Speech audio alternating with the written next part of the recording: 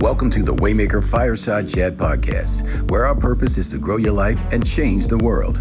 In this episode, we'll be talking with Executive Vice President and Head of Programming at BET Networks, Connie Orlando. Louis Carr is the founder of Waymaker, the Louis Carr Internship Foundation, the Blueprint Men's Summit, President of Media Sales at BET Networks, and author of Dirty Little Secrets. Today, we'll sit down with Connie Orlando to discuss her incredible journey with BET, her hopes for the company, and her perspective regarding the changes live shows may face moving forward. Let's get started. Hi, I'm Louis Carr, founder of Waymaker. And today, welcome to the Waymaker podcast. And we have the privilege and the pleasure of talking to my very, very, very good friend, the Executive Vice President of Music Programming for BET Networks, Miss Connie Orlando. Welcome, Connie. Hi, Louis. Thanks for having me. This is exciting. Oh, no, it's our pleasure, and it's the Waymaker community's pleasure to be able to have a conversation with you about what you do and the impact that you are making on television, the impact you're making on the music industry. It is our real pleasure. So welcome to the Fireside Chat and the Waymaker podcast. Well, thank you. Thank you. Thank you. So tell our audience, if you don't, I will, but I think you can do a better job of what do you really do at BET Networks? So I executive produce all the specials. I oversee all the award shows, all the tent poles, which means the BET Awards, the Image Awards, the Soul Train Awards, the Hip Hop Awards, as well as any other special that's on network and any music related content. I also oversee our news division, which we're not a news outlet, but we do a lot of news docs, breaking news, and news specials every year. Like we're coming up on the anniversary of George Floyd, and we're prepping 3 specials. And we've done, a lot of news docs that have received a lot of critical acclaim over the years, like Stay Woke, Smoke with Nas as an EP, a lot of, cutting edge things. So I oversee all that content. Well, thank you for that. We really appreciate that, and I'm sure our viewing audience appreciates that. So we've been in COVID now for over a year. How has that changed your process and your approach to delivering entertainment and news to this particular audience?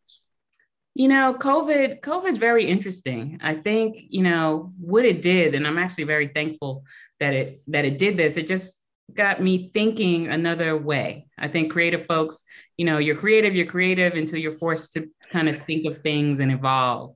And I think I like to call it like a paradigm shift. COVID like shifted everything and how we think. And now it's more like, what can we do? And it's not because we have to, it's how do we become more, innovative? How do we evolve? What's new, different, bigger? That we can do. So it just got me thinking differently creatively about, what outside the box looks like.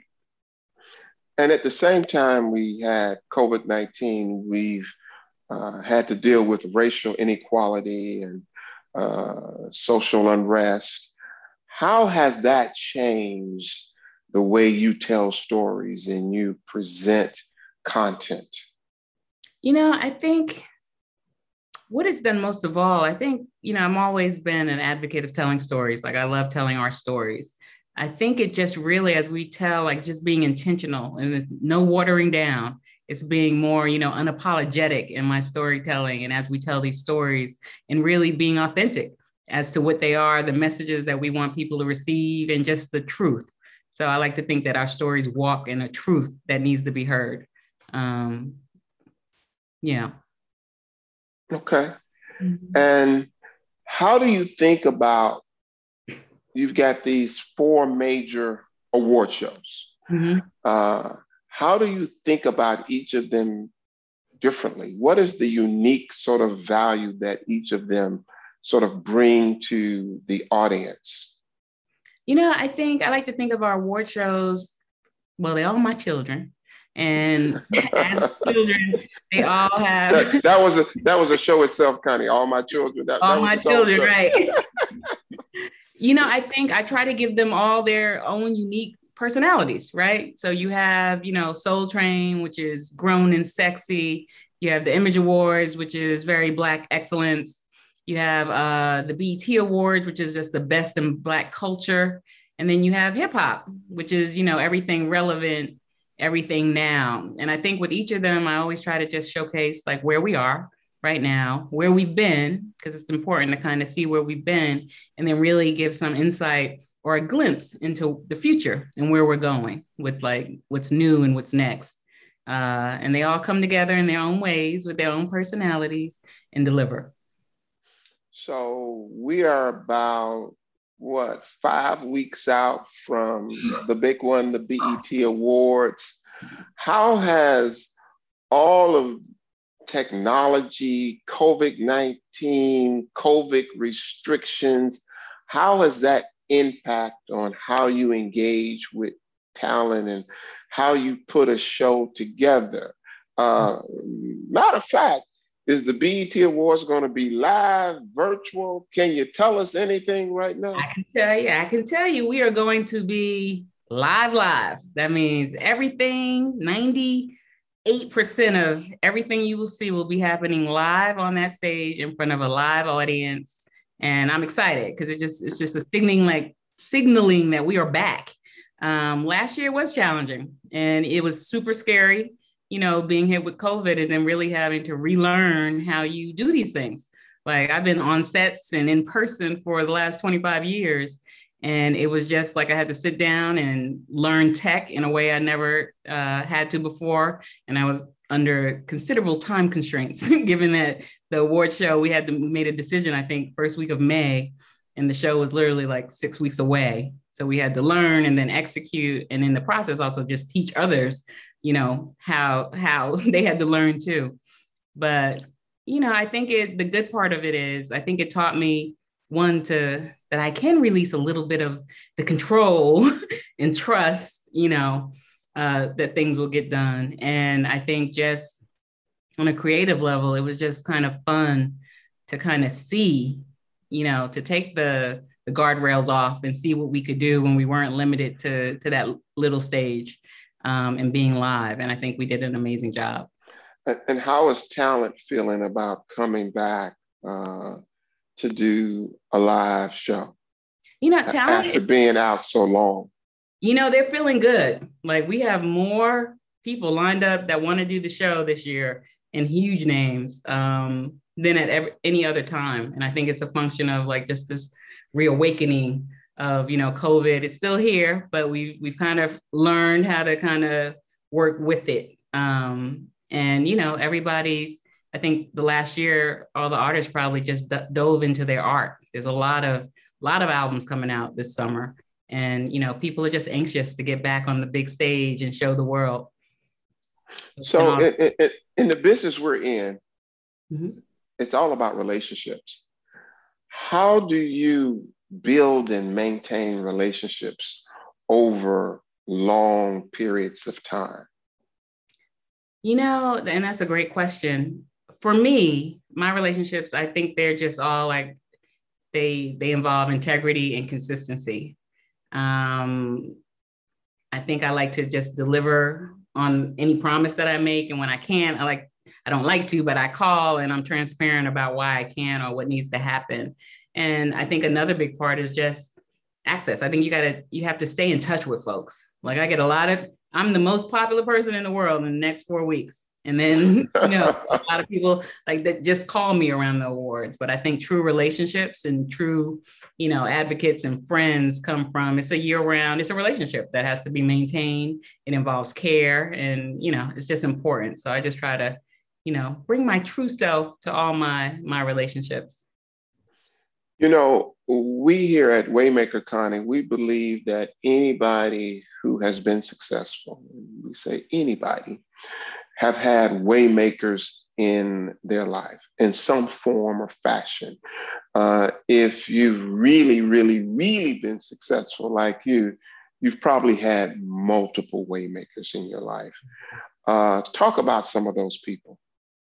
There's so many, you're right. There's so many. If I look at just let's look at television. I won't go into the many I had in my music video life.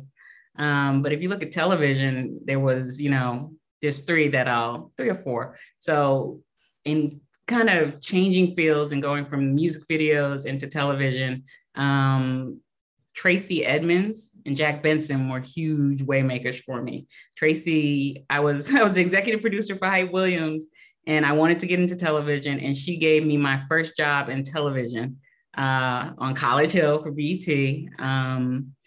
And then in Jack Benson, he was just an advocate for me to go into this direction as opposed to film. And then if you look at my BET career, there was, Laretha Jones, who gave me, I was her VP of original programming, and she just gave me the runway to kind of really dive into other genres, whether it was scripted or unscripted or talk, or she kind of let me be me and learn and grow in that. And then, lastly, I'll say Deborah Lee, because she gave me the platform as head of programming. And she really, that was a huge opportunity. And I always tell everybody, you never know who's watching you. And it was, I had been at BET, I think for like 10, 11 years. And then I was called to kind of come on board as head of programming. And, I thought, I love Deborah for that, because it wasn't, she literally went in-house and put someone in a position that could grow into it and bring a different perspective. So those are just to name a few. Okay, we'll come back to a few more later on in the conversation. So DE and I has been this ongoing conversation for basically, as we look back now, the last year since the murder of George Floyd, diversity, equity, and inclusion. How do you go about executing on that as you hire producers and you hire other vendors and people that put all of these shows together? What's your thought process, whether it's women or whether it's people of color? How you engage yourself in trying to make a difference there?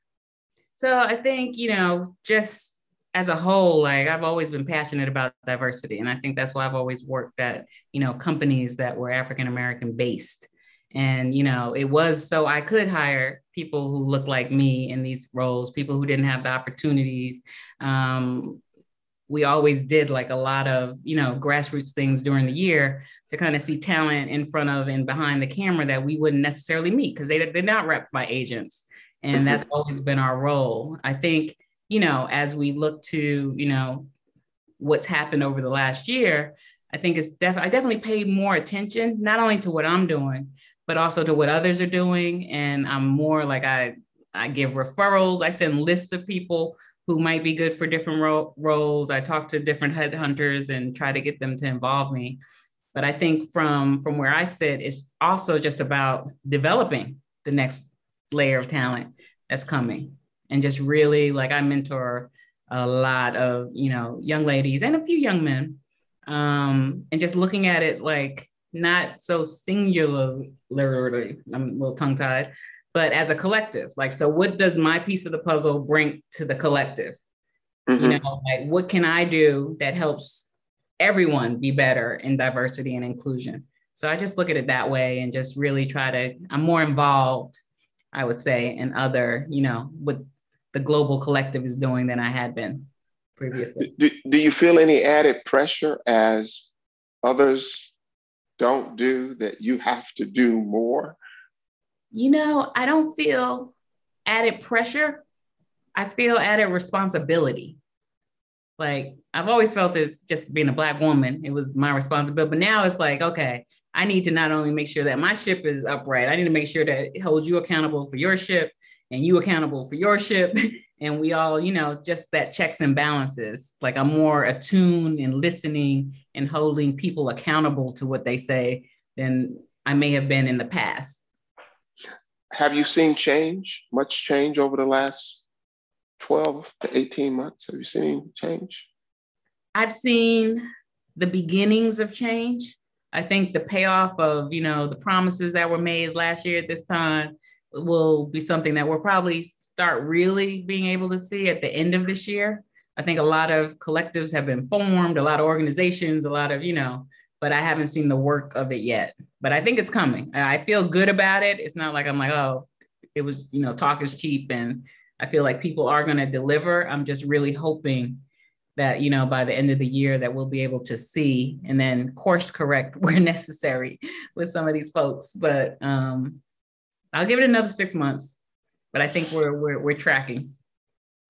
Well, NBC made a big announcement a week or so ago about not airing the Golden Globes in 2022. In your opinion, how do you feel about them taking such a big and very open stance around the Golden Globes and their lack of diversity? So I love it. I think it was a bold and brave move. I think sometimes, people get so caught up in the bottom line that they may not make the right decisions because it's going to impact that bottom line. And that decision was just really bold to me. And I think it really goes to how we all have to kind of stand together. Like it wasn't just Warner, it was Netflix. Everyone coming together really, really made the impact. And it just shows the power of what we can do when we all align behind a particular goal or with a particular mission in hand. So let's change course for a second. You've produced a lot of award shows, award shows. Do you have a favorite? And if so, why? Now, when you say favorite, do you mean like a favorite show or just like specific show? Or do you mean just a favorite of the 4 or 5 I do? Of all of the 4 or 5 you've done over all of the years, do you have a favorite? Yes, I do. So it would be the BET Awards. It would be. And what year? It would be, I believe it was, BET Awards, it would be last year, because I think last year was it was no filter. It was just no filter. And I feel last year's award show, even though it was virtual and it was a COVID year, in terms of the heartbeat of what the BET Awards is, I think it delivered on it. It delivered on it in a way that was unapologetic. It delivered on it in a way that was authentic. It delivered on it in a way of really having a pulse point on what was happening, what people were feeling, and entertainment. So I think it's the show that I am most proud of. And I'm proud because I know decisions we made during that time. It was like, you know what? Just go for it. Let's do it. And how did you come to that conclusion to sort of go that hard, to go all in deep? Was it the moment, the environment, the time? It was everything. It was the moment we were in with the emotions around George Floyd. It was the moment we were in around, just racial inequality as a whole. It was the moment we were in with, being on CBS. It was the moment we were in with just having to change my whole perspective and how I did the awards and what it would look like, and just creatively. It was all that, like, it was the perfect storm that, like, this was the baby birthed out of that moment. So when this article is written, the BET Awards will be over. What are you hoping people remember most about the show without giving anything away? I'll on a macro level, I always hope people are just very proud of the show. I think the BET Awards is just a perfect reflection of culture and excellence. I hope people are happy. I think it's the first show back, right? We've been in COVID for 16 months. It's the first live show. So I hope that people are excited. And then I always, the day after the awards, I hope that people just learn something new and that we gave them something that they weren't expecting. Like, it's always those moments. I want there to be a lot of buzz on Monday. Like, oh my gosh, can you believe they did that? And they pulled that off. Well, that's a great answer and a different answer, because most executive producers wouldn't use the word proud. They would talk about how many people watched, or, the highlight or some big moment in the show. But to say that people are proud, I think is a different answer. And it's a big answer because it says something different about the brand and what the show stands for. So thank you for that. Mm-hmm. So you've met a lot of celebrities, you hung out with some of the biggest on the planet. If you had an intimate dinner, name 4 people that you would want at that dinner, and they could be dead or alive. All right, we bring them back if they dead, and that really would be special, right? To have them at that dinner. But who are the 4 names that you would want in your house, sitting at your table, having a meal and a great conversation? And be careful, Connie. This is going to say a lot about you, right? So be careful with your answer. It is. Well, next time you ask me this question, I want you, it has to be a dinner series because I see different dinners for different things. Oh, okay. You want a dinner series. I want a dinner series because it's like 4 that I want to talk about. But for this one, and just to give it context, like we're in this, people want to say moment, I want to say movement around Black womanhood, right? And I would want to have a dinner at my house that kind of discusses the trajectory of our girls and our women going into this, like this is the biggest year for Black women ever, and how we keep that going. So I would want, you said someone that may have passed. I would love to have Miss Cicely Tyson there, because I think she just demanded respect at a time where it was hard and she demanded it and she got it. I'd love, Michelle Obama to be there because she just embodies grace and, and forward thinking. And then, I'd want Queen Latifah to be there because I think she had it when she did UNITY back in the day. She knew that there was something there. And we thought it was a song and we should have kind of picked it up as a real anthem back then. And then, I'd want Cardi B there because I think she has the voice of all these young women. And I don't think people give Cardi B enough credit for, how smart she is.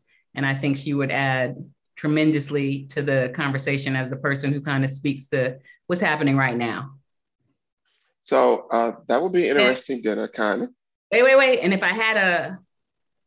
if someone couldn't come, then I might want, if Cicely couldn't come, Miss Tyson, I think I'd want to have, this is going to be Harriet Tubman there, because she's just a radical. She was radical before we knew what radical was. And well, Connie, so when I look at that in totality, you get Cardi B, she a little radical. Queen Latifah, Dana, as we call her, she a little radical. All right, she the equalizer now. All right, so she hurting people every weekend. Okay, then you got Michelle Obama. All right, she could be a little radical. And you got Cicely Tyson. Yeah, she could be a little. Then you gonna add Harriet Tubman. Yeah, we'd be a squad. Game. Yeah, I was about to say that could be a game. I love it. That could be a whole team of equalizers. All right. Yeah, let's get out here and level this playing field and get people energized about where we're going next. So as you look forward, Connie, what do you see? How do you see award shows looking in the future? We've had some that haven't done well recently, but what's the next iteration of an award show? Or do we have to wait to the end of June and you're going to show us? All right. I'm going to show you something a little different. I think, just on a high level, I think award shows they do need to be reimagined. I think we learned a lot last year that, there was room for that and there was excitement around that. And I think every year it's not going to be, you can't go back to the cookie cutter formulas of just giving out awards and performances. It's really about, how you engage your audience, how they get invested, and then how you deliver, that content in a way that's fresh and gets people talking. I think, yeah. Purpose. Do you think these award shows are going to have to just stop being just platforms for people performing, that they're going to have particular purpose in order for large audiences to get involved. Yes, I think now more than ever. I think in the past, I did Black Girls Rock award show, which is all purpose, right? Mm-hmm. And, I think now that we are here and people have had these months and this year to kind of reprioritize and get new perspective, I think purpose is very important. I think it's important on a corporate level. I think it's important on an engagement level. And, I just think it's important. So I do think they need, we all need to have a sense of meaning, like real meaning, not superficial meaning. And where do you think music is going as you sort of look to the future? Woo, that is a great question. I've seen. Since that's where you started your career, yeah. What do you think is good? I think it's getting back to the roots of authentic music. I think we went through a period of time where artists were trying to not necessarily be themselves, but be cool, be what was happening right now. I see a lot of people just going back and being, authentically themselves, authentically doing their art, and I think when that happens, you feel it. Like you feel it when you listen to it, you feel it when you see it performed, because it's a passion point, it's a purpose point, right? And I see people going back to that, like all the albums that I'm hearing, they're deep. Some of them are really deep in terms of, what they're singing about. And, I think it's just been a reawakening for music and Great. Everybody in this time. Any new projects you want to tell us about? Ooh, I have a personal project that's coming. Okay. Can you talk about it, or is it secret? I can talk about it to you. No, I'm embarking on, creating my own fashion line. Clothing. So I've been, it's been a passion project. Like I said, I was a kid at 6 tearing up sheets and making toga dresses and doing fashion shows around the house. And I think COVID I think it's important to kind of tap into those passions. I think that's one of the lessons out of COVID. And, I rather try to do it than say, I wish I would have done it. So more to come on that, but hopefully by, the end of the year, by September, October, I'll have something to show you, and we can do a whole nother interview about it. Okay. Is it a line for women? It's men, a line, right? Both? Well, right now, this first line will be for women. Okay. And then, I'm hoping to get into the men in the next year or so. Okay, you see how I've been trained. I didn't want to assume. All right. Because you have the breadth and the depth. One of the male designers of that line. I can do that now. I can do that. That'll be a great collabo. So, Connie, how can people get in touch with you, follow you? People, you can DM me on Instagram at Connie Orlando, or just send me an email at connie.orlando@bet.net. And very easy. And I'm very responsive. It may take me, a day or two, but I try to get to all the emails that kind of come in. Okay.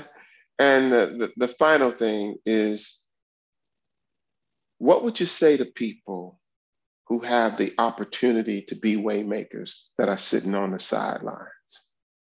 I say, get up and start, make a way. And I used to do this program, and it was like a mentor, a high school student, a college student, and a high school student. And it was just beautiful because I would mentor the college student, but the college student would then mentor the high school student.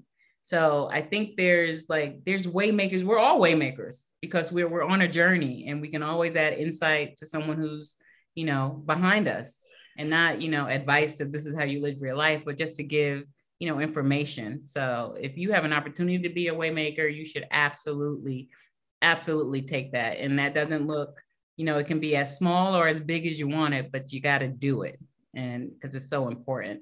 And just a shout out to you, Louis Carr, who have been an amazing waymaker for me. Like, people don't know, but Louis, you're like my first call. Like, Louis, what do you think? This happened. And I just, as I look at my career, especially the last 10 years, like you've been there above and beyond. You've been an advocate, you've been a friend, you've been okay, Connie, cut it out. Okay, Connie, like a cheerleader. And I appreciate that. And I wouldn't be where I am today without you and your help and you making a way for me. So I just want to say thank you. Thank you, Connie. Thank you for that.